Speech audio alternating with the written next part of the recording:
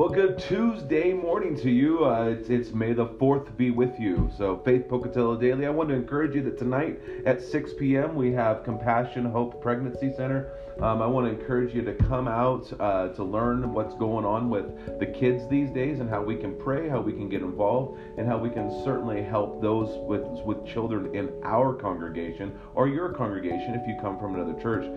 We just want to really be shored up and know how to tackle what the enemy is doing to our kids head on. So let's dive back into the word. 1 John chapter 5 verses 6 through 12. This is he who came by water and blood, Jesus Christ. Not by the water only, but by the water and the blood. And the Spirit is the one who testifies, because the Spirit is the truth. For there are three that testify, the Spirit and the water and the blood, and these three agree. If we receive the testimony of men, the testimony of God is greater, for this is the testimony of God that he has borne concerning his Son. Whoever believes in the Son of God has the testimony in himself. Whoever does not believe God has made him a liar, because he has not believed in the testimony that God has borne concerning his Son. And this is the testimony that God gave us eternal life, and this life is in his Son. Whoever has the Son has life. Whoever does not have the Son of God does not have life. Okay, so this is a lot of...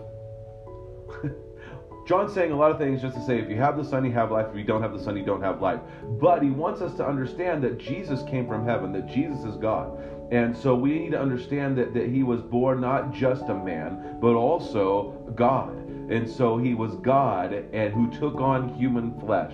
And whoever has the Son has eternal life. Whoever does not have the Son does not have the eternal life. Remember, we're told by the Apostle Paul that no one can say Jesus is Lord unless the Spirit gives that person the ability to do that. And no one who has the Spirit can say Jesus is accursed. And so we look at the testimony that people carry. Do you believe that Jesus Christ is the Son of God? Now, do I believe that there are many people out there who believe that Jesus Christ is the Son of God? Absolutely.